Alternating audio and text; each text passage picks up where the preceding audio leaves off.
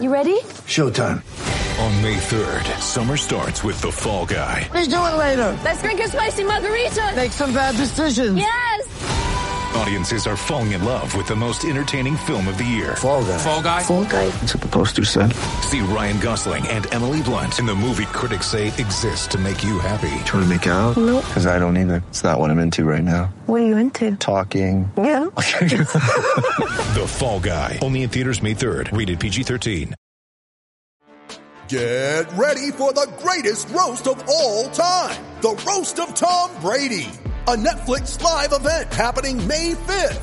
Hosted by Kevin Hart. The 7-time world champion gets his cleats held to the fire by famous friends and frenemies on an unforgettable night where everything is fair game. Tune in on May 5th at 5 p.m. Pacific time for the Roast of Tom Brady. Live only on Netflix. The action never ends at DraftKings Sportsbook, especially this summer. With tons of ways to bet on all your favorite sports, you can fuel your fandom and feel the heat of the season like never before. Plus, right now, DraftKings Sportsbook is giving new customers a risk-free bet up to $1,000. That's right, make your first bet up to $1,000, and if it doesn't win, you'll get another shot to cash in.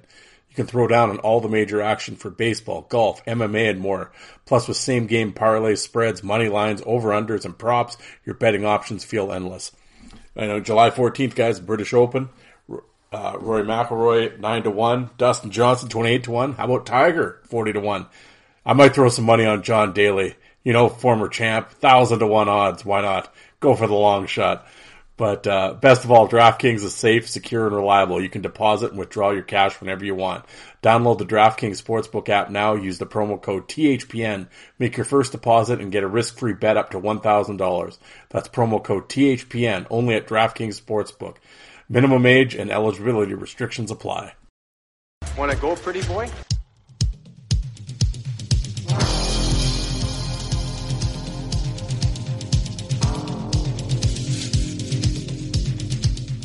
Two minutes by yourself and you feel shame, you know, and then you get free.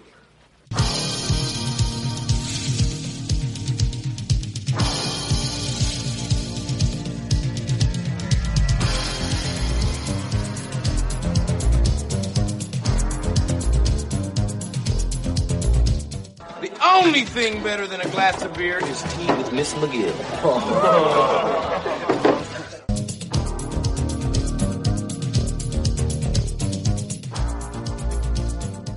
And welcome to the Fourth Line Boys podcast. My name is Darren. Thank you very much for tuning in. Episode 225 of the Big Show, some enforcer-based podcasting coming at you, brought to you by the Hockey Podcast Network. How's everybody doing out there? Hump Day Wednesday, midweek. Almost there, folks. Battle it. Yeah, man, I'm telling you, today, hot here today. 30 or 90 for my American friends, but of course, the work truck, the AC, decides to stop working. It wasn't working before. Then I went to our vehicle and equipment center and, we fixed it. Yeah, that was good for about 4 days. And then now it's back to blowing hot air again. So I'm like, I think you got a bit of a leak there, fellas. So yeah, today I kind of did what needed to get done. And then around noon, I was like, you know what? I think I'm going to, call it a day. I'm going to go home to the air conditioning. I've sort of had enough of this, and I've worked about what was the last count? 60 some consecutive days or something. I said I think I can leave early a day or two. So today was that day, and then I'm like, okay, I'm going to get home. I'm going to record, get it over with, and that way, tonight, I can just kind of relax, whatever. Maybe I'll go out in the backyard. Yeah, it was hot, but maybe I can go out, catch some sun, and sit with a few beers in the backyard. Yeah, as soon as I got out, snoring on the couch until like 5 o'clock. So, yeah, it is now 6:15, and here I am. So, yeah. Anyway, you're sort of stuck with me again today. I had a guest lined up, and it didn't work out. I mean, everything's cool. We rescheduled for hopefully down the line here on the weekend. But I have a couple guests in the queue, so to speak. So hopefully Sunday's episode will be an interview episode, and then next week I'm actually the wonders never cease. I'm actually taking some time off, and I'm going to go up to the lake just for 3 days. One of those days is Wednesday. So, but I will not leave you guys hanging. You know, I don't leave you guys hanging. Even when I went to Vegas, I had episodes lined up for you. Even when I was gone, the magic of scheduling and editing. I'm hoping to get these 2 interviews done by the end of the weekend. And then one of them can be the Sunday show and the other one can be the Wednesday show, and all will be right in the world. If I can only do one by the end of the weekend, that will be the Wednesday show while I'm gone, and you'll hear my smooth, silky voice once again come the weekend. But I'm hoping to have them both done. That is the goal anyway. And, again, I'm not going to throw out names in case they don't happen, and I don't want to put anybody on the spot, but so far communication has been all right. And, it's no one ghosting anybody or anything like that. It was just, we both talked about a few things and agreed to change the day up, which, it is going to work out. But on the other hand, I was kind of hoping to have an interview. I was honestly kind of hoping to have an interview today because, like I said, I've hit you with a bunch of solo episodes in a row. Not that I don't mind the solo episodes, I really don't. But at the same time, it's like it's getting really hard to, off the top of my head, to come up with subjects. Now and again, I mean, every once in a while, I'll throw something out to the group, and somebody will suggest, "Oh, you should do this, you do that," and that's good. The only problem, and I appreciate everyone's feedback, and I would love to, believe me, some of the topics that you guys come up with, I would love to do deep dives into and do episodes of. And I always say I'm going to, and that's always been it's always my intent, but it's just finding the time to do the research.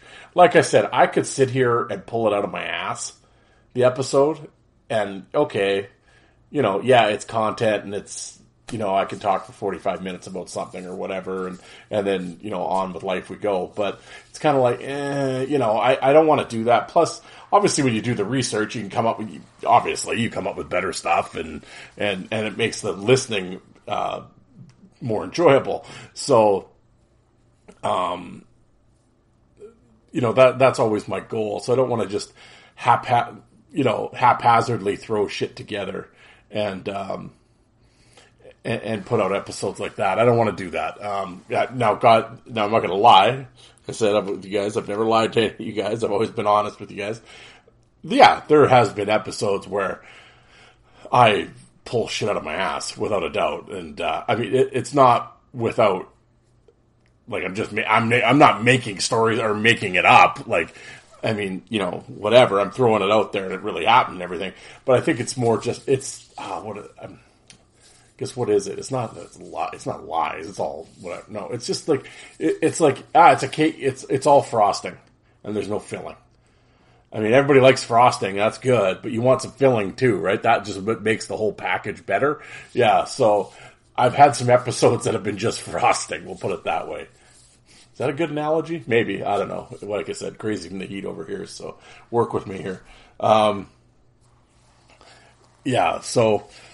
Anyway, cause it's like a couple times I'll ask, like, yeah, fellas, I'm really stuck. What should I do? And then, somebody will throw out, like, what'd be a really good episode is if you could have, like, guys getting traded mid-season and the effects it has on their new team and some of the fights that they had that really changed the momentum from their new team, maybe took them from they were like dwellers into the playoffs, and then how did it affect his old team when he left and who replaced them and blah, and it's like, holy shit, like, oh, okay, I was just hoping you'd say like the 5 toughest hurricanes or something.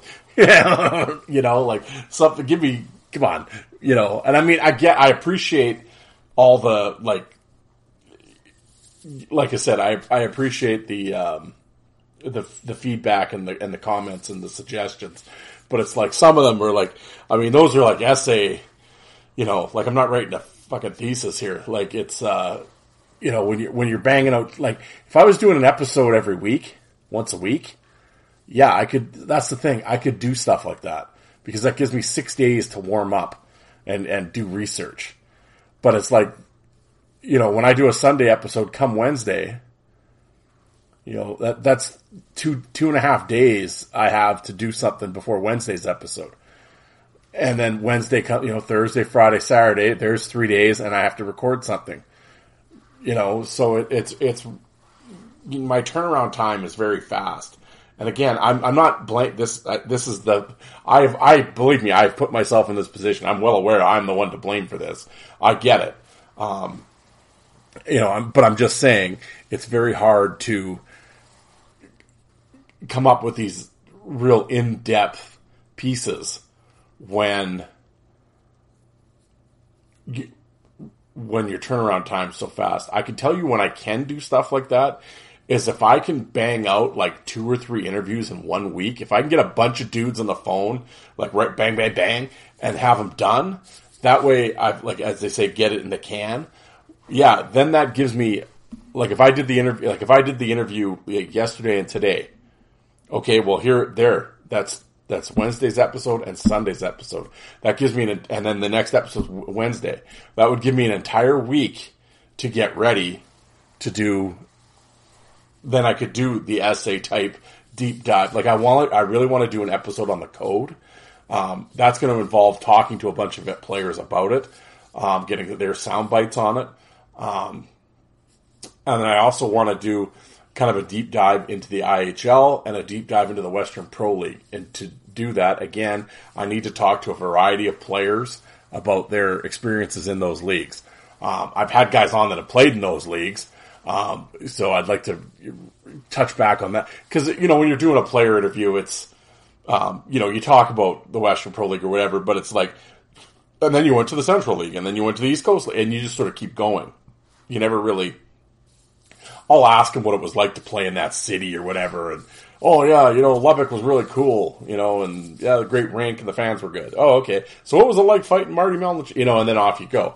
So there's no real, you don't really go into the deep dive of the whole league, right? I mean, some guys obviously give, more in-depth answers, but you know what I'm saying. Whereas I would like to, really, UCAD Finland just sent me a really cool, Western Pro League piece. And, I'd like to cover that. And, and just, I'd really like, I want to do things like that. I would really like to do a deep dive into a bunch of things like that. It's just time. Right. And it's not only that, and, with the podcast and everything else, I have a life outside of this, recording studio too. Right now it's basically all work. And, and when you get home, it's like you want to eat and then just kind of watch some ball games and sort of doze off haphazardly on the couch. The last thing I want to do is be down here, to be completely honest, going through page after page on the internet and writing things down and looking things up. And, so yeah, I don't know where any of this is going. I'm just sort of rambling, but I'm just sort of telling you I mean, I know I've said this before, blah, blah, blah, but I'm just, I don't know. Like I said, I always kind of want to, I don't know, not that I owe people anything, but you know what I mean? I just feel like I want to keep you guys in the loop and kind of like what's going on and stuff like that and why things aren't, the way they are. I mean, it was funny because who was I talking to? Anyway, I was talking to some, might have been Lazito. I was talking a while ago.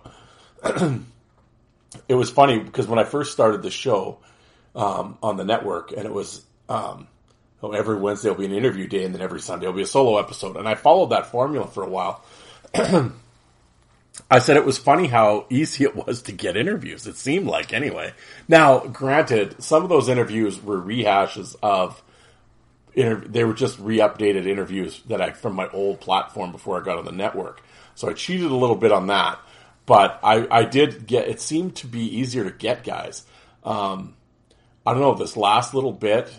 Now also, there was a little self sort of deal in there where I just got tired of chasing people, and I didn't want to do interviews for a while because it came really close to me, ending the podcast just because I was so fed up with dealing with people.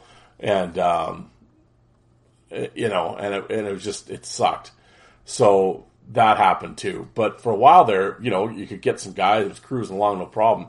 And I don't know if it's just because there's just been an influx of podcasts, player podcasts, maybe. I don't know. And, I don't know what it is, but and it's funny, you go in waves, like you put out feelers to guys and whatever, and you either get no reply, or I'll let you know, or you get ghosted, or you can't come up with a time, and and then other times it's like, well, just my little streak, it was little, but right away it was like, Grant Ottenbright, and then Alex Penner, then Segroy right away, and it's like when you talk to a guy, and it's like most of the time when you send an invite out, this is what I'm doing. Okay, yeah, that sounds cool, and I'll let you know, or else give me a week or two, or what, that's usually how it goes. Then you kind of back and forth and whatever. But a couple of the guys were like, yeah, I can do it tomorrow night. And it's like, oh shit, okay, perfect, right? Because there's also when you ask someone, like it's been very rare, but there's been a couple times it's like, hey, do you want to come on the show? Yeah, I am free tonight. Yeah, and it's like, in my mind, it's like, yeah, I'd love to just do it tonight, because then it's like, okay, I gotcha, and it's in the can again, and it's done, right? And here I go, I got content. But it's like, I've done no research on this guy. And again, I could fiddle fuck my way through it and stare at Hockey DB or whatever and his fight card and haphazardly throw something together. Yeah. And would it be serviceable? Yeah. Because it's again, the guys I'm asking to come on the show aren't completely... I know who they are. I mean, I have an understanding. I might not know everywhere they played, or a deep dive into their career, but I mean, I know who they are, or I wouldn't ask them. Believe me, I've been approached by people to do interviews with certain guys, and it's like, I have no idea who. I've never heard that name in my life. It's usually the current guys. It was an agent. I believe he was an agent.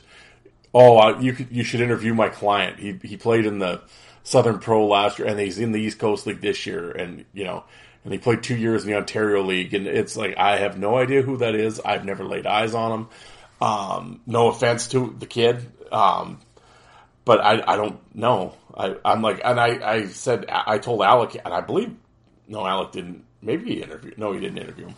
But I just told Alec, I'm like, you should take this one, because I mean, he's an East Coast League, because Alec knew who he was. And it was like, I don't think I can pronounce his name right. I'm like, and again, it's no offense to, but I don't watch. I don't know. Now, could I have done the interview? Yeah. But it's like, those are tough for me. That's a grind, because again, it's like, I have no feel for it because I don't know who he is. So it's like, every once in a while there's interviews like it, but it's like, I know Mike Segroy. I know Alex Penner. Like, I knew Colt King and blah, blah, blah. Like, when I had these guys on, I knew about them. I knew their past. And so I'm more comfortable with that. Again, did I know every one of Colt King's teammates and every one of his fight? So I knew enough where I'm familiar, and you know what I mean? There's a comfort there. So it's like, again, could I get through the interview? Yes. Would it be the best? But I want to do the best interview for you guys. That's the thing. And it's like, and I mean, maybe there's some shows out there that they don't, it's content, and they don't care. So like I said, they'll wander through it, and they'll give you 45 minutes to an hour, and okay. And that's fine. I mean, whatever, that's their deal and stuff. And it probably is good enough in the grand scheme, probably, but I can't do that. Now, I'm not trying to say, oh, my show, I'm better than that. I'm not saying that. But it's just, I've sort of, after 200 and some episodes and doing all these interviews, I'd like to think my player, I would think, this is just me saying, but I would think my interviews are fairly, not Lazito in depth, but they're fairly, I'm like Lazito light in terms of my, in depth, but it's like, we kind of get into it, right? And if I have enough time, I talk to Jukka in Finland. The fourth line voice Finland office is pretty sweet with the research, and he'll hit me with he'll go through newspapers.com, or he knows, I mean, he's got all that shit cataloged, and he's been outstanding. I can't thank him enough. I don't think I thank him enough. But he's been outstanding with, and it's just even a little tidbit in the article about, this little incident happened in Knoxville. I mean, there's no way I would know about it, and it's like, and I've hit the guys with a couple of those a little bit, and they're like, holy shit, how'd you know about that? And they like laugh. They're like, oh yeah, and then you get a great story out of it. For sometimes they're like, I don't know, I can't fucking remember. But I mean, for the most part, you get a good story out of it. But that wouldn't have happened without Yuka's research and taking some time to set it all up, right? So it's stuff like that, and then it makes the interview better. And so when I really want to, those are the interviews I want to do. I want to, like I said, I want to be more than frosting. I want to give you the cake too. So but that all takes time. So yes, when I've had a player, tonight, how about, at the very least, give me tomorrow. How about tomorrow night? Like tonight, at least I can set up and get ready. And you kind of, because then I got to go on YouTube. Even though I've seen them way back when, like I said, fights, they all run together for me after a while. I like to watch a bunch of his fights. That way I get a feel for him, whatever, get it, and just have it fresh in my head for when I talk to him. So, yeah. Anyway, that's what's going on, and that's kind of what my goal is, and blah, blah, blah. And, again, I just want to make it a good show for you guys. Like I said, and there's a lot of competition out there. Like I've always said, everyone and their dog's got a podcast now. I mean, Nyland's got a new podcast out, and Riley Cote and Mick Morrow and Scott and blah, blah, blah. And, Terry Ryan and like all these ex-players have podcasts, and it's like, I can't compete against those guys. I mean, with their Rolodex, I mean, they could just phone up, all of a sudden, oh yeah, we got Rod Ray on the show, and tomorrow will be, Brad May, and then, Matt Barnaby will have the Buffalo Trio on. It's like, oh, okay, well, I can't even get those guys to reply to my private message, right? So, it's a battle, when you're the fan podcast, right? So, and that's fine. I don't, whatever, but it's a grind, and I don't have their Rolodex, and you're the unknown fighting against names, right? I'm the underdog coming from lane 8, and, so it can be a grind. That's all I'm saying. And, that's my 15-minute explanation of what's going on. But every once in a while, like I always say, I'll get comments from guys now, and they're not in a malicious way. I get it, but they kind of like, oh, you're gonna, you should do more interviews. And it's like they just don't understand what's. And I mean, I get they're not saying it to be dicks, but it's like I get it, but it's not that easy. Believe me, it's not that easy. In fact, Lazito quit over that reason. Well, more than that, but that was one of the big reasons. You just get worn out and tired of chasing people. And it's like, yeah. And I don't understand it. These are grown adults. I don't understand. I mean, whatever. Yeah, common courtesy just doesn't exist anymore. Like I said, and it's not that they didn't do the show and I'm mad at them. If you don't want to do the show, I have no problem with that. My problem is you don't say it. Just tell me you don't want to do it and be done with it. Don't ignore shit or lead on. Just say it, and it's all good. Like I've had a couple of guys, they get all into it and whatever. They'll trade a couple stories. Like they'll be like, oh yeah, this back and blah blah blah. Then I fought him. It was a great fight. Remind me to tell you about the Brophy story. And you're like, oh goddamn, this is gonna be a good one, right? And then.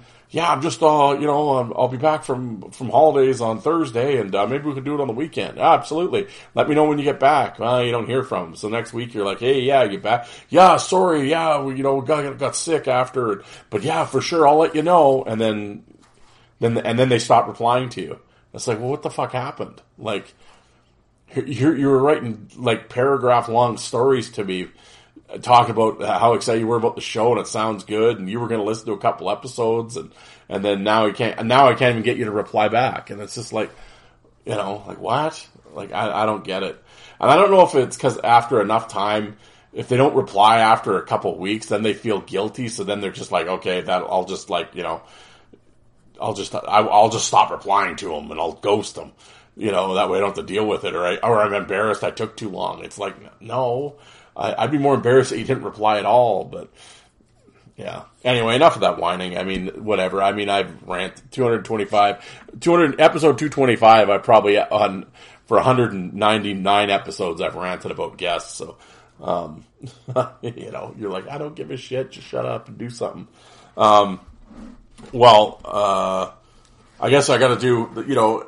I'm a member of the Hockey Podcast Network. There's over 50 shows in the network. All the NHL teams are represented. So whatever team you're a fan of, there's a show on there for you. Of course, the draft is now over, and some of the shows have packed up for the season.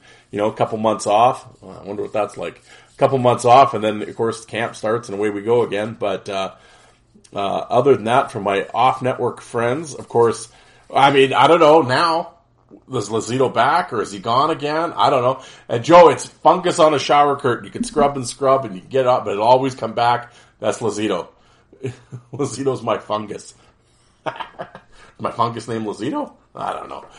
No, Joe had came out of retirement for one time here.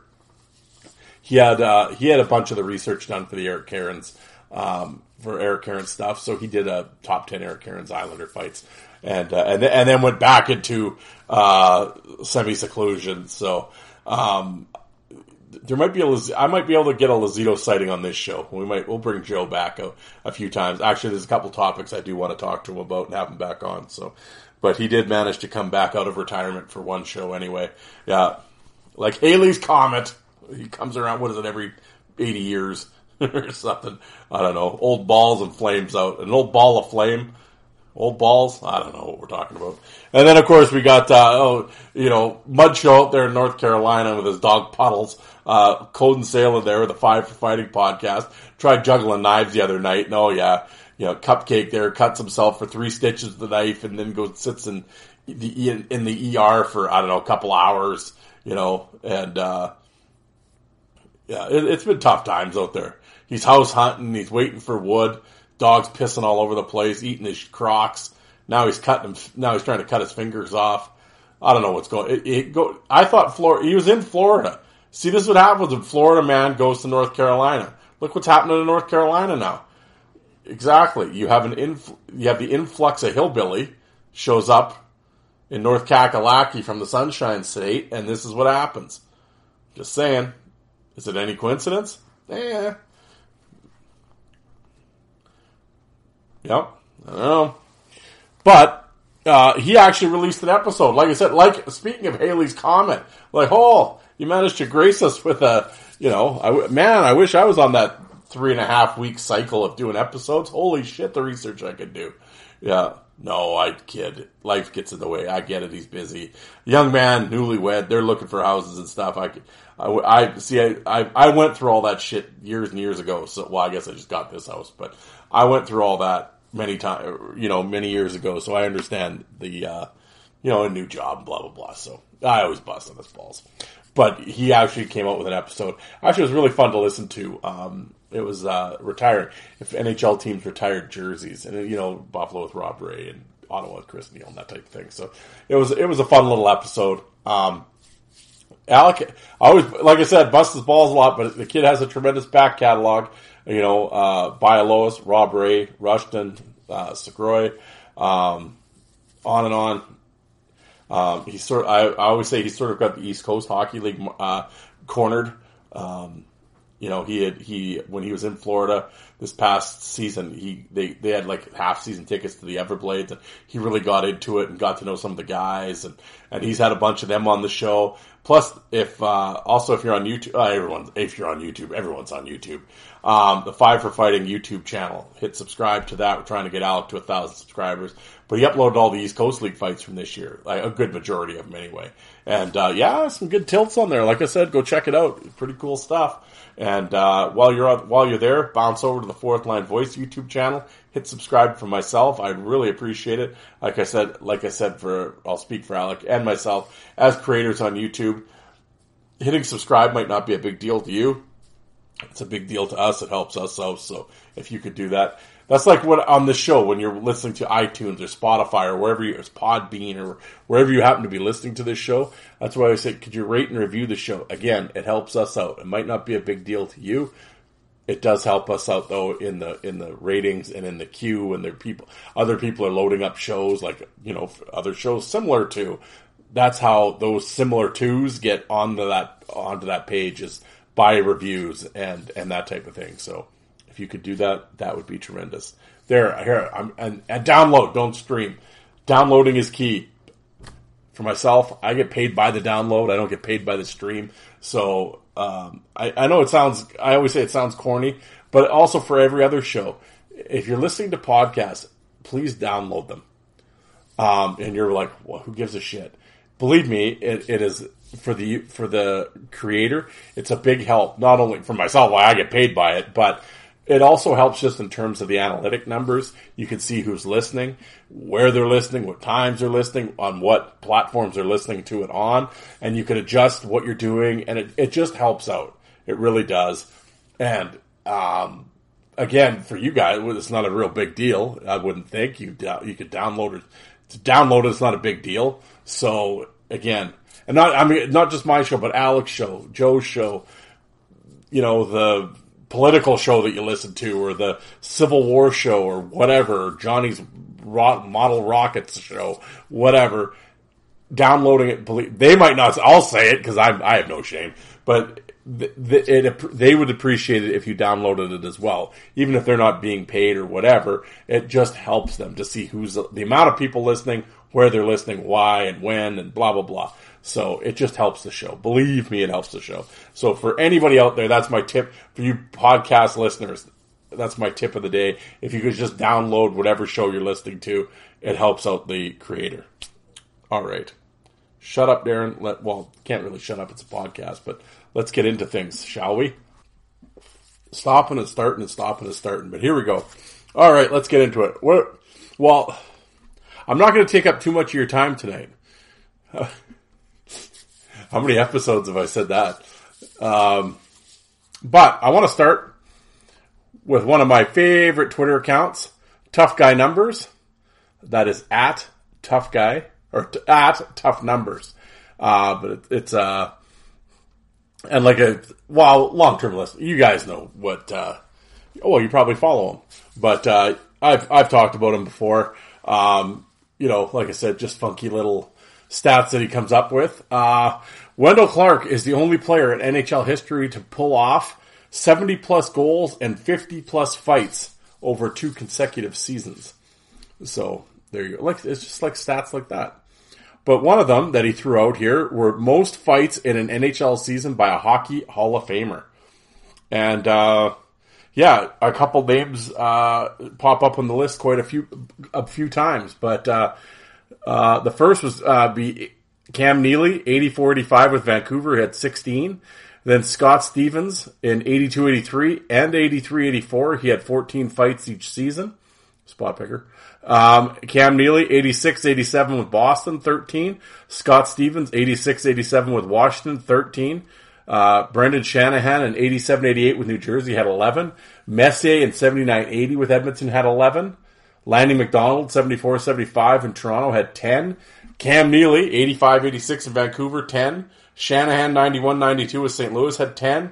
And then Cam Neely, 87-88 and 88-89 had 9 fights in each of those seasons. So there you go, Cam Neely and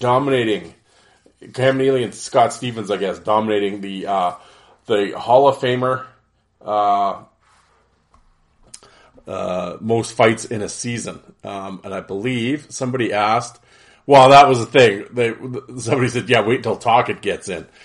I'm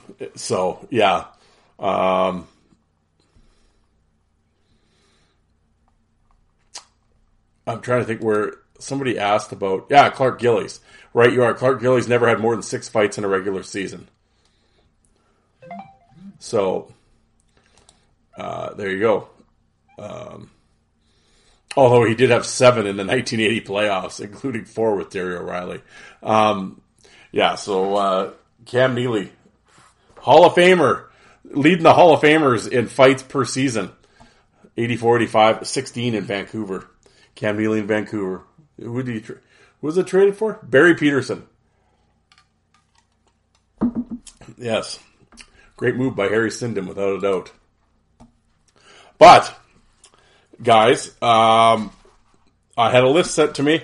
Tim, I got a list. Tim's excited. Tim's fired up. He'll retweet this now. It got sent to me. It was by Definition. It's from the definition.org site, apparently. The toughest NHL players ever. Written by Brian Del Puzzo. And as I always say with these lists, I get them sent to me and I've saved them in a file. And when it's episodes like this, I get them out. I've had a few folks over the last little while send me lists. Oh, we gotta do this one, this one. So I saved them for just this occasion. And so I don't look at the lists. So I always say I'm discovering them with you guys. So this is why my reaction is genuine. You're getting a genuine reaction when I read them off, because I have not looked at them myself. So, and I always say with these lists, I always kind of hope they're kind of shitty, because then they're just funnier that way. So, sometimes we've done lists on this show where it's like it's a top 6 Bruins or top 6, you read them off and it's like, yeah, that's what I would have too. So that's no fun. As I'm recording, you can hear my phone beeping off. That is actually Cade McNally texting me, telling me he found Slim Jims. I was going back and forth with him today, and I sent him a picture of Randy Savage. Remember Randy Savage? Bite into a Slim Jim. Yeah, so yeah, he was talking about how much he enjoyed Slim Jims. So yes, just the riveting conversations I have with previous guests. All right, what was I talking about? Oh yes, where's this article here? Toughest NHL players. Okay, here we'll open it up. Hockey is known as a game of toughness, and missing teeth, bloody fights is a big part of the game, as hat-tricks and acrobatic saves. However, even among their fellow skaters, these men are acknowledged as the toughest NHL players of all time. This list has everything from offensive stars who learned to hold their own, to defensive stalwarts who struck fear into other teams, to rough and tumble goalies, to even some goons who served no purpose on the ice other than brawling with opposing teams. They served no purpose. Oh, in a game of tough men, these were the toughest. Oh, wow. What a write-up. I'm on the... Here, hold on. I gotta leave. I'm on the edge of my seat. Here we go. Start slideshow. All right, let's start it. Here we go, folks. Bobby Orr, number 1. Bobby Orr has spent 12 years as one of the NHL's best and toughest defensemen. He was the heart and soul of the Bruins in 10 of those years, leading the team to 2 Stanley Cups. The pain that he played in, with the bad knees. Well, that's what made him retire, right? The shot knees and everything else, and the level he played at is unbelievable. And so in terms of that, I've had this talk with old time. They always talk about how tough, what a great fighter Bobby Orr was. Bobby Orr was not a great fighter. Bobby Orr would fight, though. I will give him that. I remember I did a show about him. That was one of my myth versus reality. It was like Bobby Orr and Larry Robinson were like 2 guys. I'm sure Robinson will probably show up on this list. That I think their fighting prowess gets greatly exaggerated. Now, they would stick up for themselves. I'm not, tough in that sense. I'm not, they weren't pussies, without a doubt. And they would stick up for themselves and fight, and that's whatever. But this idea that Bobby Orr was some excellent pugilist. Now, granted, not a lot of his fights are out there, but if you go on YouTube, there's about 9 or 10 Bobby Orr fights on there, and I don't think he lands a punch in any of them. Like, he fights, and the moment he fights, he tackles the guy. That's his big thing, is to tackle the guy. And then, you guys all get on Mick Vukota for the body slam. No, this is just like he flat out tackles him like it's like wrestling, and then kind of punches them when they're down. So it's like, yeah, no, it wasn't exactly Tasker Sen, but nonetheless, one of the greatest players of all time. And I'm certainly not going to sit here and disparage Bobby Orr, of course, but a fantastic fighter he was not. But he would stick up for himself. Jeff Bukaboom. Yeah, As a hard-hitting, hard-nosed defenseman, would go to metaphorical war for his teammates, made a popular locker room presence throughout his career, won 3 Stanley Cups titles in Edmonton as another before winning one as a member of the Rangers. Bukamu, massive dude. Not a bad fighter. Again, was he striking fear in the heart of man with his fighting ability? No. But, I mean, hey, 4 cups and, like you said, you wins with guys like that, right? Just tough stay-at-home defenseman, didn't take shit, and, yeah, I'm down with Bukamu. Ray Bourque. All right. Played 21 seasons for the Bruins, where he set records for most careers. Goal, assists, and points by a defenseman in the National Hockey League and won the Norris Trophy 5 times. Bourque was so beloved by the city, he finally won a cup after being traded to Colorado. A young Ray Bourque actually fought. I have some of his fights on my YouTube channel. Check those out. He was okay. He was fiery and, gritty guy. And am I putting him on the list of the toughest NHL players? I read at the start of the article. It depends what your definition of toughness is, right? I mean, I guess that have the longevity to play 21 seasons, obviously involves some toughness. I get it from that sense, but his actual, playing, like Ray Bourque never, but he would, hit guys and play the body, and yeah, he's just a fucking tough, I guess. I don't, in all of the, would I have him on this list? No. Would I call Ray Bourque a pussy? No. No, not at all. But, you know what I'm saying. But outstanding player. I'm down with Ray. Rick Tocchet. Well, no, yeah, there we go. Rick Tocchet played 18 seasons in the NHL, bouncing Flyers, Penguins, Kings, Bruins, Capitals, and Coyotes. Known as a fighter and power forward, Tocchet won a Stanley Cup with the Penguins and appeared in another Stanley Cup final with the Flyers. Following his playing career, Tocchet became a coach. Yeah, the Tocchet Rocket, problem is in this bit, well, you guys can't see it, but in the slide, they got a picture of him with the Penguins, and he's wearing those, back when the Tocchet was rocking those bad Yofa buckets, it's like, come on, man, why are you doing this? Put your CCM back on and let's go.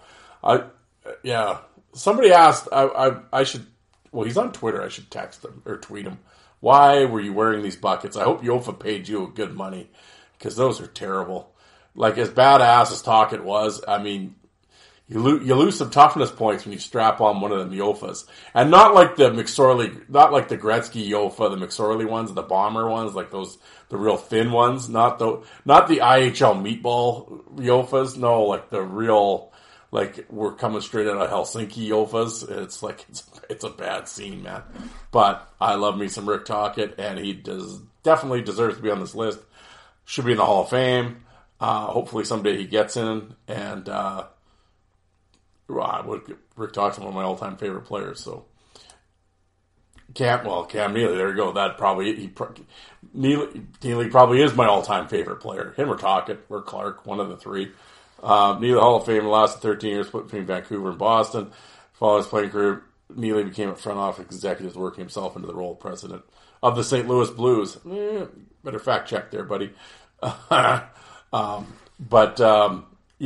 Neely, Bam Bam, Seabass.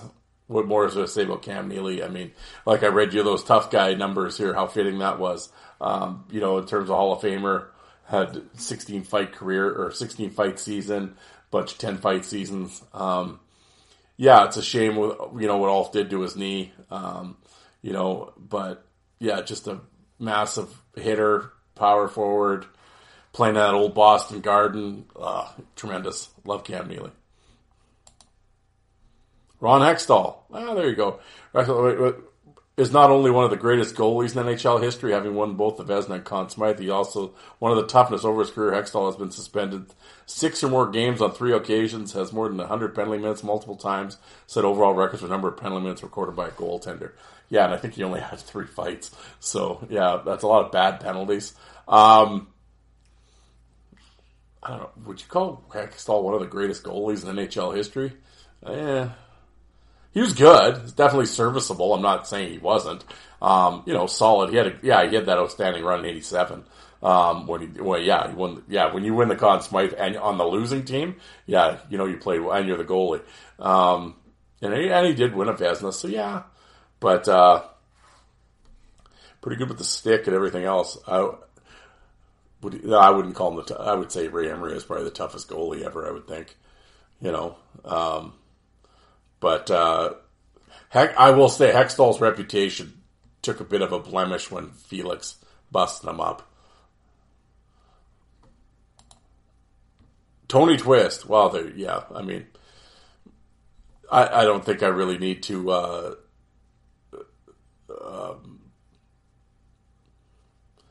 Tony Twist is one of the NHL's most feared enforcers. A team member whose unofficial role is to deter dirty plays by the opposition for over a decade. In fact, Twist is so knowledgeable on that subject that he wrote the foreword to the book, The Code. Oh, yeah. Well, knowledgeable. Yeah, I would think he has some knowledge in that in that arena. I'm not going to sit here and tell a bunch of fight fans about Tony Twist.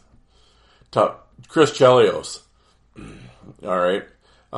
Many things to be said about the career of three-time champion Chris Chelios. However, his toughness can be defined with these stats alone. At the time of his retirement, Chelios was the oldest active player in the NHL, second oldest of all time. Had played the most games of any active player in the NHL, had the most career penalty minutes of any active player, holds the record for most games played in the NHL by a defenseman, holds the record for most career playoff games played with 266, and is tied with Gordie Howe for the most seasons played at 26.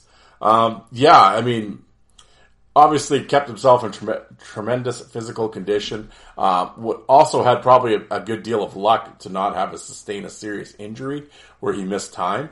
I will be completely honest. I was never a Chelios fan. I thought he was a great player without a doubt, Hall of Famer, all that. I'm not saying that, but took way too many needless penalties. If I was a coach, I would have lost my mind. Like, there was a season he had 300 minutes of penalties, and it was like, I think he had one fight. It was just like, I mean, I understand he had to play that way to be as effective as he was. I get all that, but that's a lot of stupid penalties that he took. And I sit back, I don't know off the top of my head how many fights Chris Chelios had, but it couldn't have been many, and I literally do not remember Chris Chelios fighting. I mean, obviously he did a few times, but I don't remember a single Chris Chelios fight that he was in. Obviously can't fight, and was just dirty with a stick, and ton of 10-minute misconducts, and yeah. But solid, obviously Hall of Fame defenseman, and his longevity, well, I just read you the numbers. Unbelievable. The Hammer, Dave Schultz. Yeah, set the record for most penalty minutes in a single season, 472. Off the ice, his fame peaked when he recorded a novelty song entitled The Penalty Box. It was a regional hit in Philadelphia.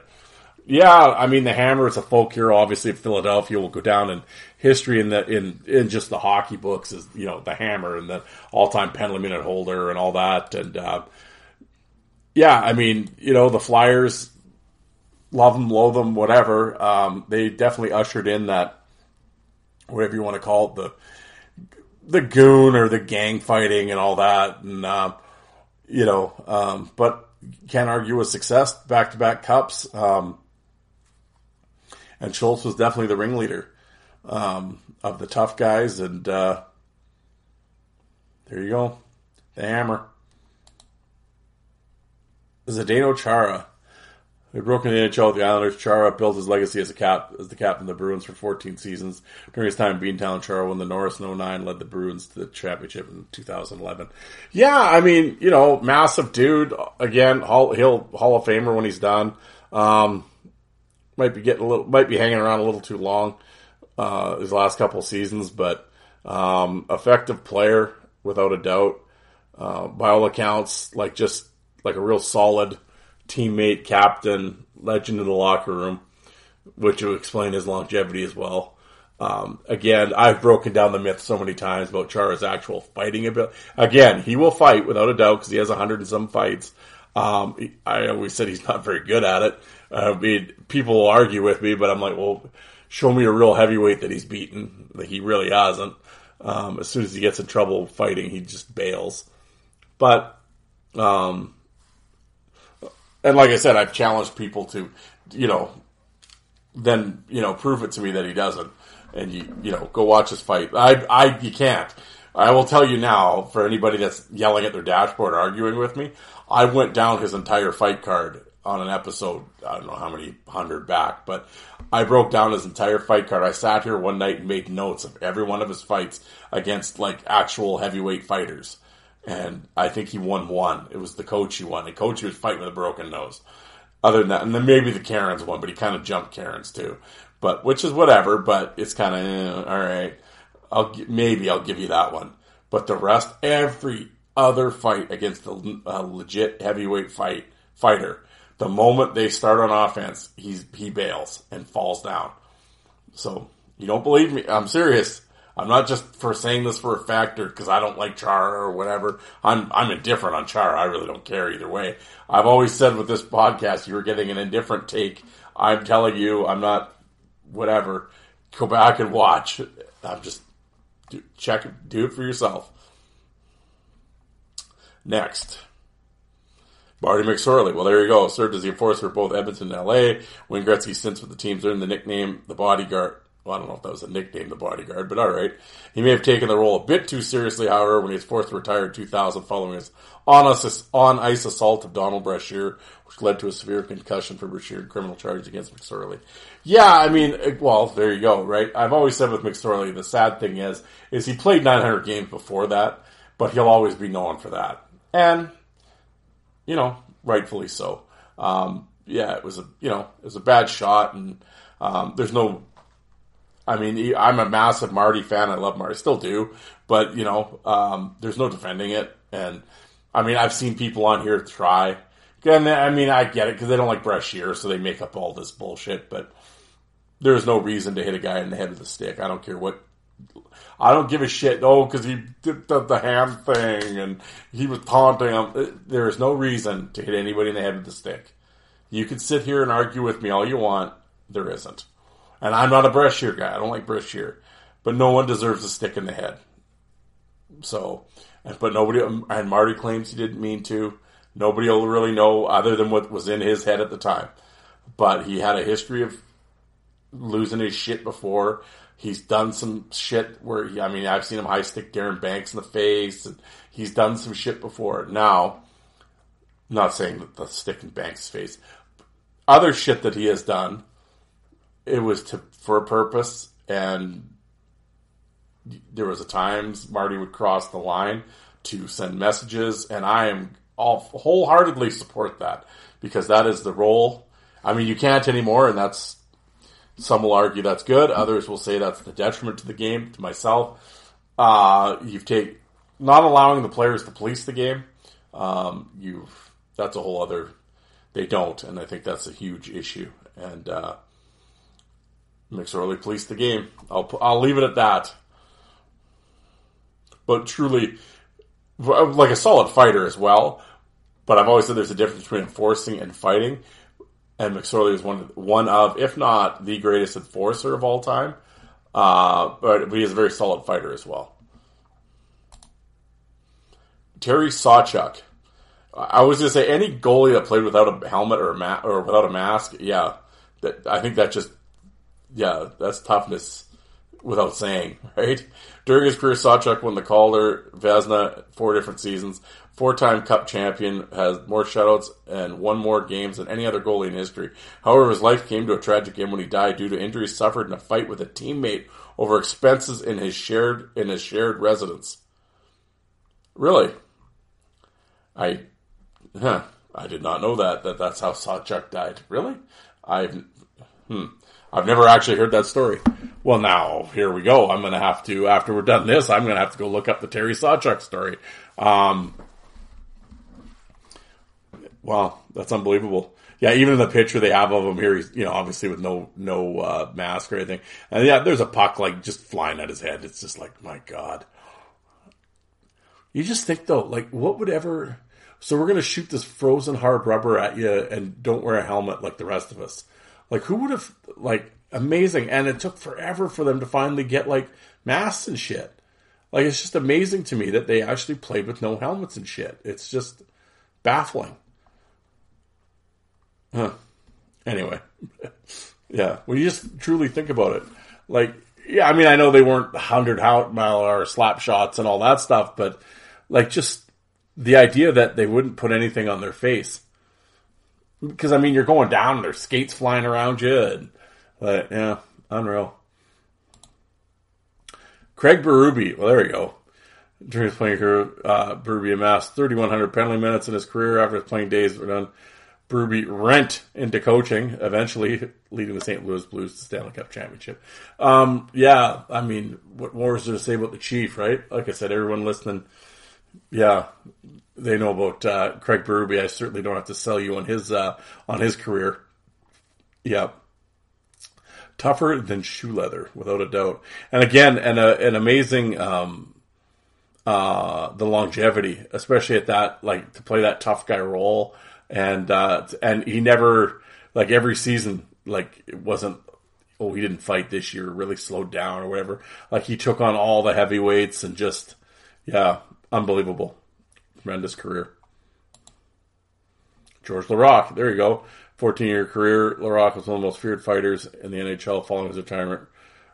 Laraque entered an even tougher field, politics. Oh, yeah, he ran for the Green Party, that's right. Yeah, I mean, Laraque, yeah, one of the, like I said, he's in my top 10 of all time, one of the greatest. You could probably count on two hands how many career fights he actually lost. Yeah, one of the best fighters of all time. I've always said, my personal opinion, George is too nice of a fighter. I think maybe for the rest of the league, that was probably a good thing. He could have definitely been a lot more vicious. But yeah, he was, obviously it didn't hurt his results at all, but yeah, he, like, you can see that in the one fight, the big fight that he had with Brashear, because that was kind of the two, 1A, 1B guys, it was the title fight, right? And, he had Brashear down and George let him up, and Brashear, George just like handling him during the fight, and Brashear goes down to his knees and Laraque doesn't, Laraque was it finish him? Laraque doesn't finish him, and he lets him back up, and Brashear mounts the comeback on him, and it's like, that's George's career in a nutshell, his fighting career in a nutshell. He was too nice. Not that happened to him a lot, but it was just like, oh, you had him. And I know him and Brashear didn't like each other at the time, and it was just like, but he just, he was just he was just an honest, I don't even know if that's the right, just a nice guy. It was just like, yeah. But when it came down to it, can't argue results, and he didn't lose many. Rob Ray, there you go. Fearsome fourth in Buffalo, holding the franchise record for penalty minutes. He holds the dubious honor of having a rule unofficially named after him. The so-called Rob Ray rule reads: a player who engages in fisticuffs and whose sweater is not properly tied down shall receive a game misconduct. Yep. He, again, so Ray wasn't the first, like, everybody talks like the jersey thing was a Ray idea. There was dudes losing their, Terry O'Reilly lost his shit lots. The jerseys always came off in fights and everything else.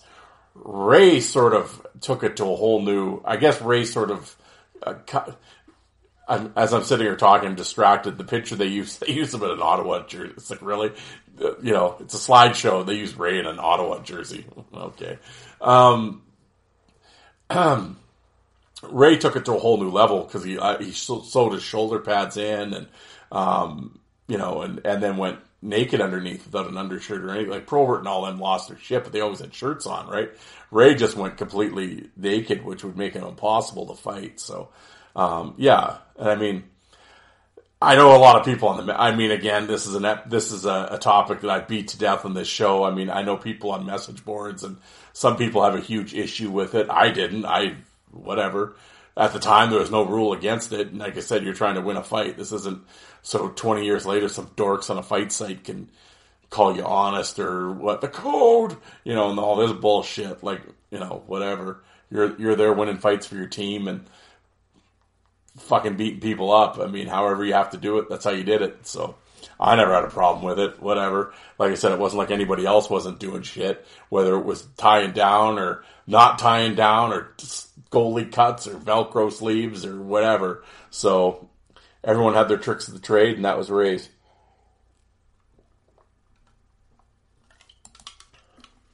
Ken Danico. Ken was the heart of the Jersey Devils team in the late 90s, early 2000s dynasty. Hard-nosed defenseman nicknamed Mr. Devil by the fans.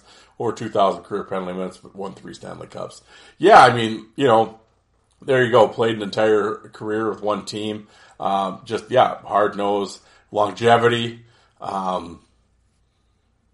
Just a real tough stay-at-home team man that, hey, there you go. You won 3 cups and, just a solid clear the crease, glassing out guy. And if you wanted to fuck around, he could fight too. There you go. What more is there to say about Ken? I'm down with Ken Danico. Sidney Crosby. All right. I guess we just have to get Crosby in an article somehow. While fans on other teams may consider Sid the Kid soft, objectively there's little doubt that Crosby is one of hockey's toughest players. Over the course of his career, Crosby has fought through injuries, constantly targeted other teams to win 3 cups, 2 Art Ross, 2 Hearts, 2 Rocket Richards, 2 Conn Smythes. I would not. I get it. Cindy, and everybody likes to whatever. Crosby's not soft. He isn't soft. You watch it no, he isn't. I've watched him play. Now, is he dirty? He is dirty, but he will. But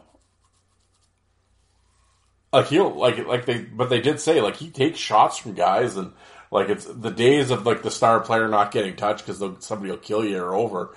And Crosby does take a lot of abuse. He's not afraid to use his stick. I don't blame him. But is Crosby soft? No, he's not. I wouldn't call him soft. Now, would I put him on a toughest players list? Well, no. But I mean, I don't know. He's got 8 or 9 fights, and it's 7 more than Ovechkin's got. I got to hear how tough Ovi is all the time. I'd love to see Crosby and Ovechkin drop the gloves. That'd be a really interesting fight. People always talk like Ovechkin. I always laugh that people talk like Ovechkin would kill him. I'm like, what are you going by that makes Ovechkin such a great... Have you watched any of Ovechkin's... Go watch his fights with Dubinsky and Coletta and them as he runs away. It's like I said, his only fight is he knocked out some 18-year-old Russian that had never fought before. That's his only big win. Go watch Crosby's fights. You can tell he knows what he's doing. And it's, again, am I saying Crosby's like undercover LaRock? No. But he knows what he's doing in terms of fights, and they're both strong as shit. It'd be interesting to see if they actually... I know it's come close a couple times. I'd love to see them drop their gloves. I would laugh so hard if Crosby just pumped Ovechkin. Fuck, that'd be funny. I don't think that would happen. I think they would just sort of wrestle and fall down. But no, Crosby is not soft. Am I a fan of Crosby? I don't... Whatever. I have nothing against him. I stopped watching hockey while Crosby was playing. I mean, obviously I know Crosby isn't everything he's accomplished, but I've watched him play and everything else, but I'm indifferent. Whatever. Like I said, with this, on this show or whatever else, I always say you're going to get an impartial take because I don't care about any of this. So, but I will sit here and say if somebody calls Crosby soft, he's not. Does he whine and play the Yeah, whatever. He does, sure. But soft? No, I wouldn't call Crosby soft. Brashear.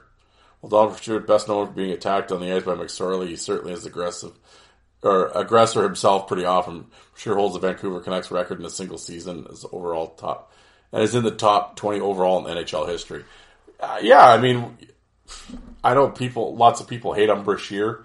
I think Tony's the only fan, but I've always given him his due. I have him in my top 10 of all time.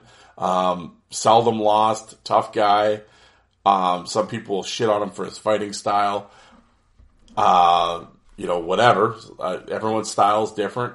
It obviously was effective for him, and yeah, I mean, I'm not going to sit here and shit. At the end of the day, how can you shit on Donald Brashear? Guy fought everyone, did it for a long time. Whatever. I mean, you don't have to like his style and blah, blah, blah, but, I mean, the proof's in the pudding. So, whatever. Them's the facts. So, Yeah, not much to say. Ty Domi, there you go, one of the most fearsome fighters in the NHL over a 16-year career.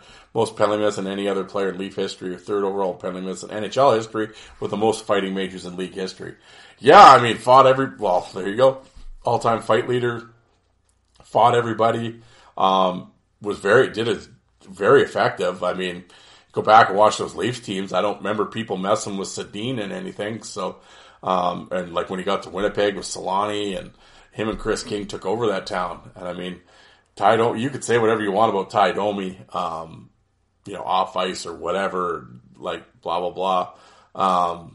On the ice, long time, was a better player than people give him credit for. Good skater, could hit, solid body checker. Undersized, but took on everyone. And I mean, I'm down.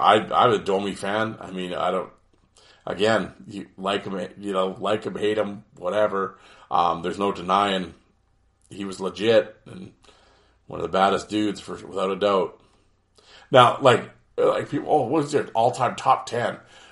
Would I put him in the top 10 all-time fighters? He's not in mine. I'd have him in the top 20. My top 25, I would have him in that back half. But again, when I go back to that enforcer fighter thing, he was a real solid enforcer because he did cross the line a few times, but he did send messages a few times. And I think for the very fact of him dropping Ulf Samuelsson should have got him in the Hockey Hall of Fame. Who's next? Jaromir Jagr. All right. Jagr may be best known for his luscious locks from the early 90s mullet.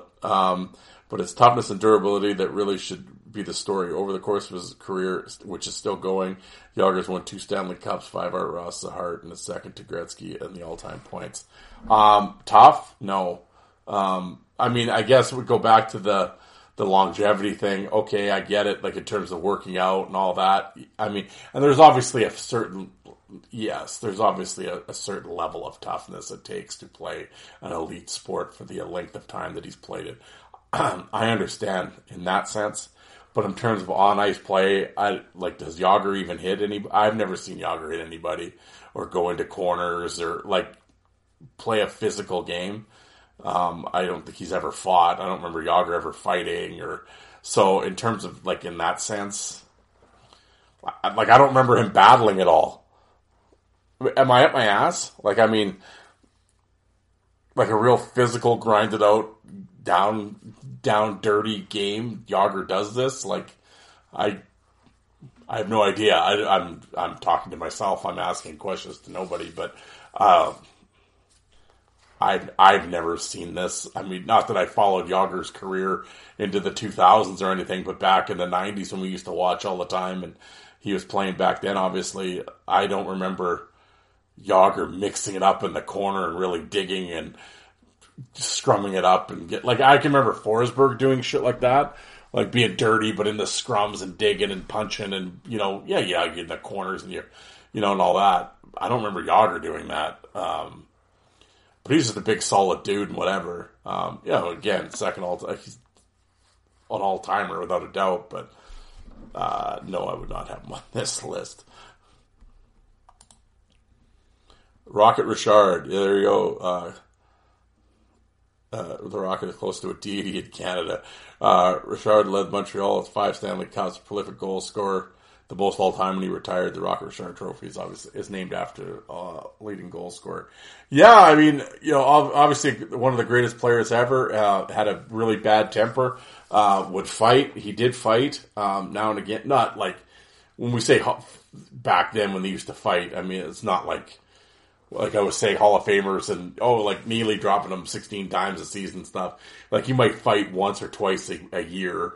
A lot more stick fighting and stick stuff and dirty shit like that. But I mean, what he punched on a ref and that's what got him suspended and caused the Richard riots in Montreal that year in the playoffs. So, just a real hothead and bad temper, but, certainly, would be known as someone that didn't take any shit back in his playing days.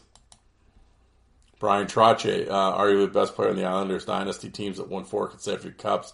Trottier won further 2 more with the Penguins in the 90s, solidifying his spot as the greatest winners in NHL history. Yeah, without a doubt. Good old Saskatchewan guy. Trottier, again, another solid checking, physical guy. Wasn't a fighter, but I mean, would play physical. I mean, everybody kind of did back then. But yeah, one of the greatest. Yeah, I mean, like you said, one of the best centers of all time, and yeah, I mean, what can I say about Brian Trottier? Should I phone up Lazito right now? This episode would be a 2-parter if I got Lazito on the line to talk about Brian Trottier. Yeah, but yeah, tremendous player. Scott Stevens. Oh, there you go. Captain the Devils, the 3 Stanley Cups. And the team often emulated his brutal defensive style. Stevens sometimes critiqued for how hard he hit, often injuring other players. He remained unrepentant in his style. Once said, "What kind of respect do I get just because I'm a physical player? It's okay to come at me and do what you want. Hey, it's a hockey game. It's not figure skating. You know what? I can take a hit. I can give a hit. I don't care who it is. No one gets a free ride out there, and I don't get a free ride. No one gets a free ride from me." Yeah, I mean, yes, that's the thing. Stevens was a motherfucker, man. And he would hit you, and he hit to hurt, and that's why he was successful. That's why he's in the Hall of Fame. That's why he won cups, and that's why New Jersey was successful. And, I mean, I see it all the time. People cry about him, call him a headhunter, and he was mean and whatever. And it's like, at the end of the day, you just don't like him because why? He hit too hard? Like, really? That's what it comes down to? And it's like, yeah, were some of his shots brutal? Yeah, they were. Like the hit on Lindros and everything else, I still don't think it was dirty. Lindros was leaning. Like, oh, he hit him in the head. Well, yeah, Lindros was also crouched down. Lindros normally is 6'5". When Stevens hit him, he was about 5'11" because he was reaching for the puck. Now, he's an opportunistic headhunter. Well, you're saying this is bad shit. I mean, so what? I mean, that was his game, and that was what made him successful. And I read off how many fights he had per season. It wasn't like he was hiding from people; he'd fight. So, I mean, I don't have a problem with Scott. I love Scott Stevens. And he was an all-star player and was mean and didn't give a shit who you were, from Ron Frank to the first line to the fourth line. And he'd hammer you, and it was about winning games. And if you were going to cut across the blue line, you were getting it. I don't know. I don't remember him sticking knees out. Maybe he did I'm sure over the course of his 20-year career, maybe he probably stuck his knees out. I don't remember Stevens being a big knee guy. Like last week when I was talking about the late Brian Marchment. Marchment was a big, mean defenseman too, but he's also known as a knee guy. I don't remember Stevens being a knee guy, so maybe some people can argue with me out there, but I don't remember it. Now, you could say, well, he went for people's heads. Kinda. He certainly did hit people in the head, without a doubt. A lot of guys did back then. A lot of shoulder to chest, though, and, people often talk, again, the exaggeration gets like Stevens was flying elbows to everybody, and that's not true. But he would catch you, and yeah. Mean dude. How long is this list, man? How many guys have we done this? Like 24. Chris Pronger. Well, see, now you talk about dirty. Here, I would say Pronger's dirtier than Scott Stevens. And the difference was that Stevens would fight, Pronger wouldn't. Pronger's one of the NHL's best defensemen in the 90s, won the Hart Trophy in 99, first defensive player to do so since Bobby Orr. However, he is the most controversial player. Many of his contemporaries consider him dirty due to his style of play. He's been suspended 8 times during the course of his career. Yeah, to be completely honest, I was never a Pronger guy. I actually never understood why anybody just didn't beat the shit out of him, because Pronger can't fight, but he was just dirty, but great player, and yeah, I mean, I can't say anything, about his playing career. But yeah, he was just a big, nasty defenseman. And, like I said, I'm always surprised no one kicked the shit out of him, but he got away with it for his whole career, being dirty. And, but yeah, great player.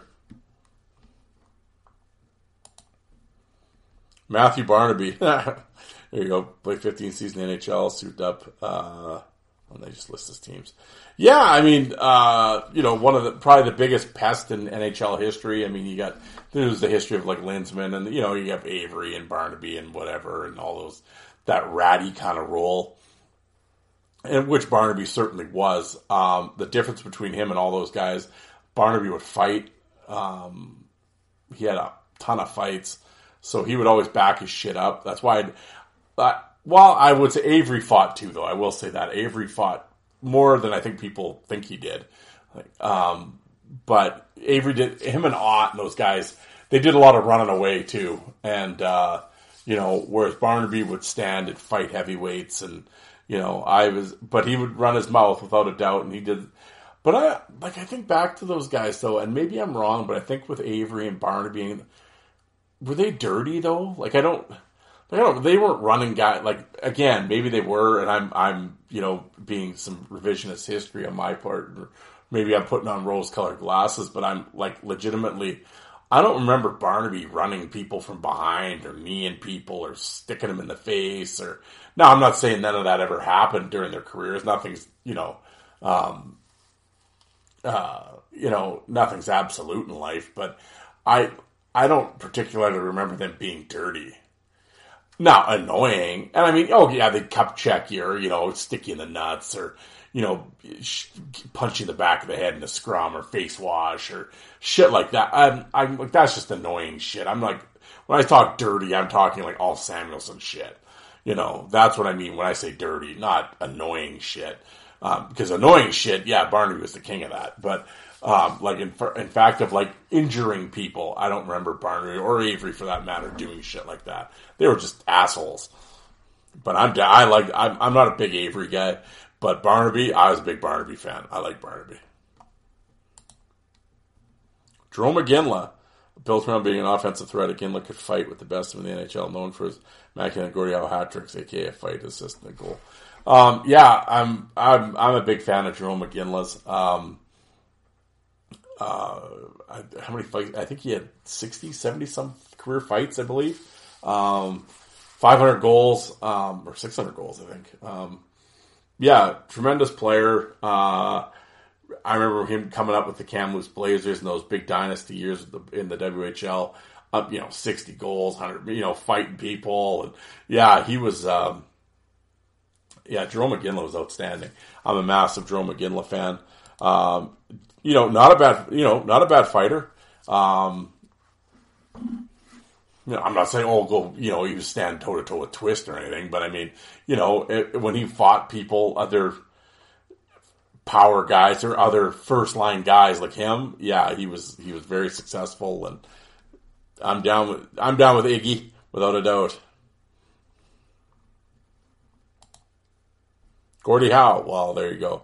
Wiley knows as being one of the best, toughest hockey players to ever lace him up. Played in 5 different decades, intimidating through all of them. Yeah, I mean, what is there to say? His longevity, again, and just toughness for longevity. But, would fight and everything else. Again, I personally think a lot of that shit's exaggerated. I mean, not that he didn't, but he didn't fight, again, people act like these guys were 15, 20, 25 fights a year, like Berube and them were doing. It's like, well, I just read you off the Hall of Famer,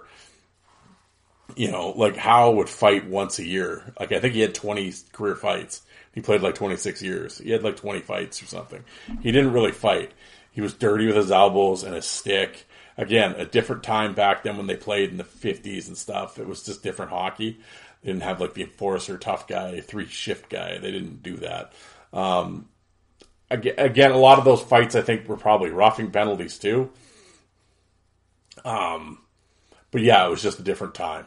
In fact, the actual drop the gloves square off fights, I don't think happened very often. A lot of this shit was, I think, scrums and stuff. But and there were stick fights and everything else. But yeah, just just tough back then. Just everybody was. Just back then in the 50s, if you were a hockey player, you were tough. There was no Lady Bing guys out there, and Howe was the best of them all. Eddie Shore, well, there you go. Violent force throughout his career. Shore's name was later used in the slap shot to evoke old-time hockey. Yeah, I mean, again, the stories of Eddie Shore, legendary. His toughness playing injured. Dirty. Almost killed Ace Bailey. obviously there's no, like, there's old black and white footage of him playing a little bit in the 30s and shit, but, so I don't know what kind of fighter he was. I have no idea. Again, I think back then there wasn't a lot of actual one-on-one fisticuff fights. There was some, but I think most of it was a lot of stick work and just kind of just scrums and punches and whatever. But yeah, Eddie Shore was legendary, known for just playing through pain and injuries and inflicting same on people. Terry O'Reilly, there again. How long is this bloody list? Terry O'Reilly. It's just a slideshow. It doesn't tell me, so I don't know. Maybe we'll be here all night.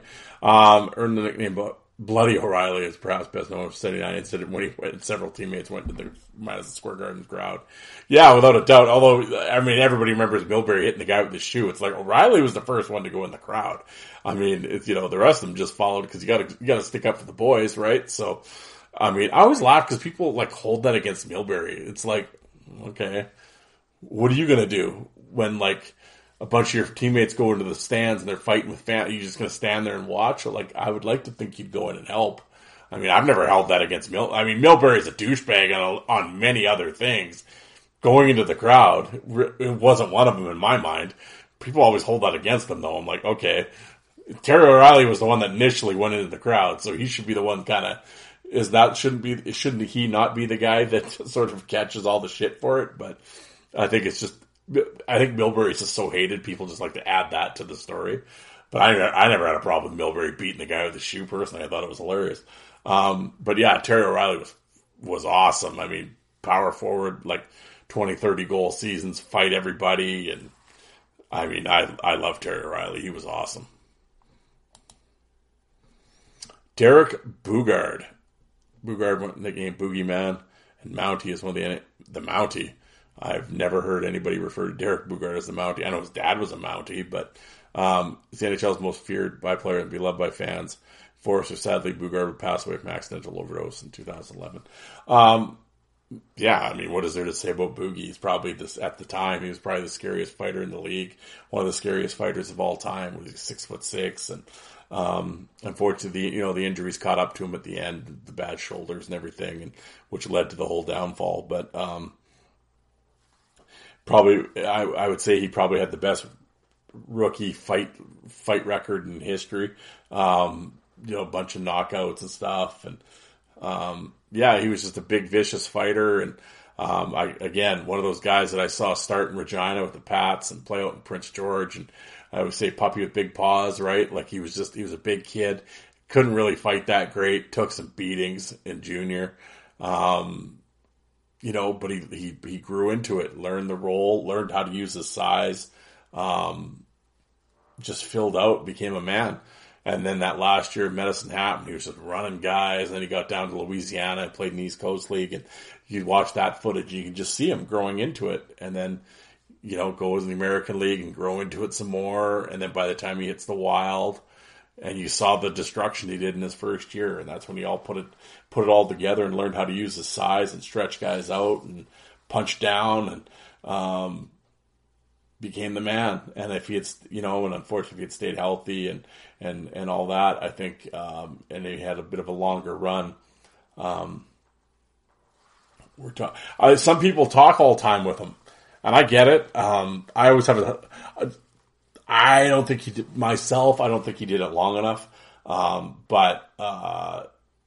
But some people, like Mike Segroy, said him and Steve McIntyre are the two best fighters in NHL history in Segroy's mind. And, I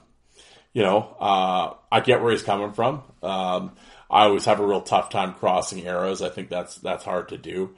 But there's something to be said for that line of thinking at the end of the day. I get where he's coming from, and it's not that I necessarily disagree with him. I get it.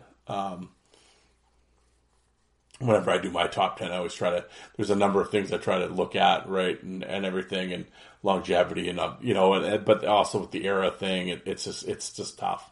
But Boogaard is in without a doubt, and rest in peace, Boogie.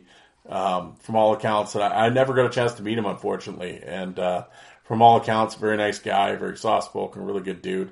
I've interacted with his brother Aaron on social media a few times. There's a guy who should get on the show. I don't know why I've never asked him to come on the show. I should. I don't know if he'd be down for it or not. I should ask him though. You know what? It's interesting. I'm trying to think. I don't remember him doing it. Maybe he doesn't do podcasts. Maybe. I mean, a lot of shit went down there and whatever, and maybe he just doesn't want to talk about it, which I understand. But I mean, I briefly talked to him a few times, but yeah, I'll ask him. Maybe he would like to come on. And Aaron was a tough guy in his own right as well and had a hell of a career too. So definitely lots to talk about if he wanted to come on the show.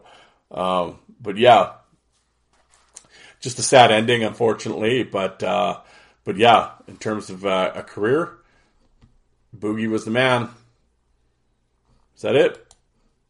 There we go. It was 30. Okay, so it was 30. Yeah, well, there you go. That list went. I was thinking like it'd be like, 10 people or something, 30. There you go. Once again, I said I would end this quick, and I think we're over an hour. So, there you go. It's now 10:30 at night. I'm doing it in 2 parts here. So, anyway, I'm going to be quiet now, and I'm going to bed. It's been a long day, and it's supposed to be like super hot tomorrow. So I got to battle through a truck with no air conditioning. So I'm going to bed, folks. But there you go. You're NHL's toughest players of all time. But, all right, guys, thank you very much. And I'm going to hopefully have an interview for you on Sunday. I'm really hoping to. And I'll do my best to get him on the phone. So we'll see how it goes. Until then, thank you very much. Talk to you soon. Talk to you Sunday. Thanks, guys.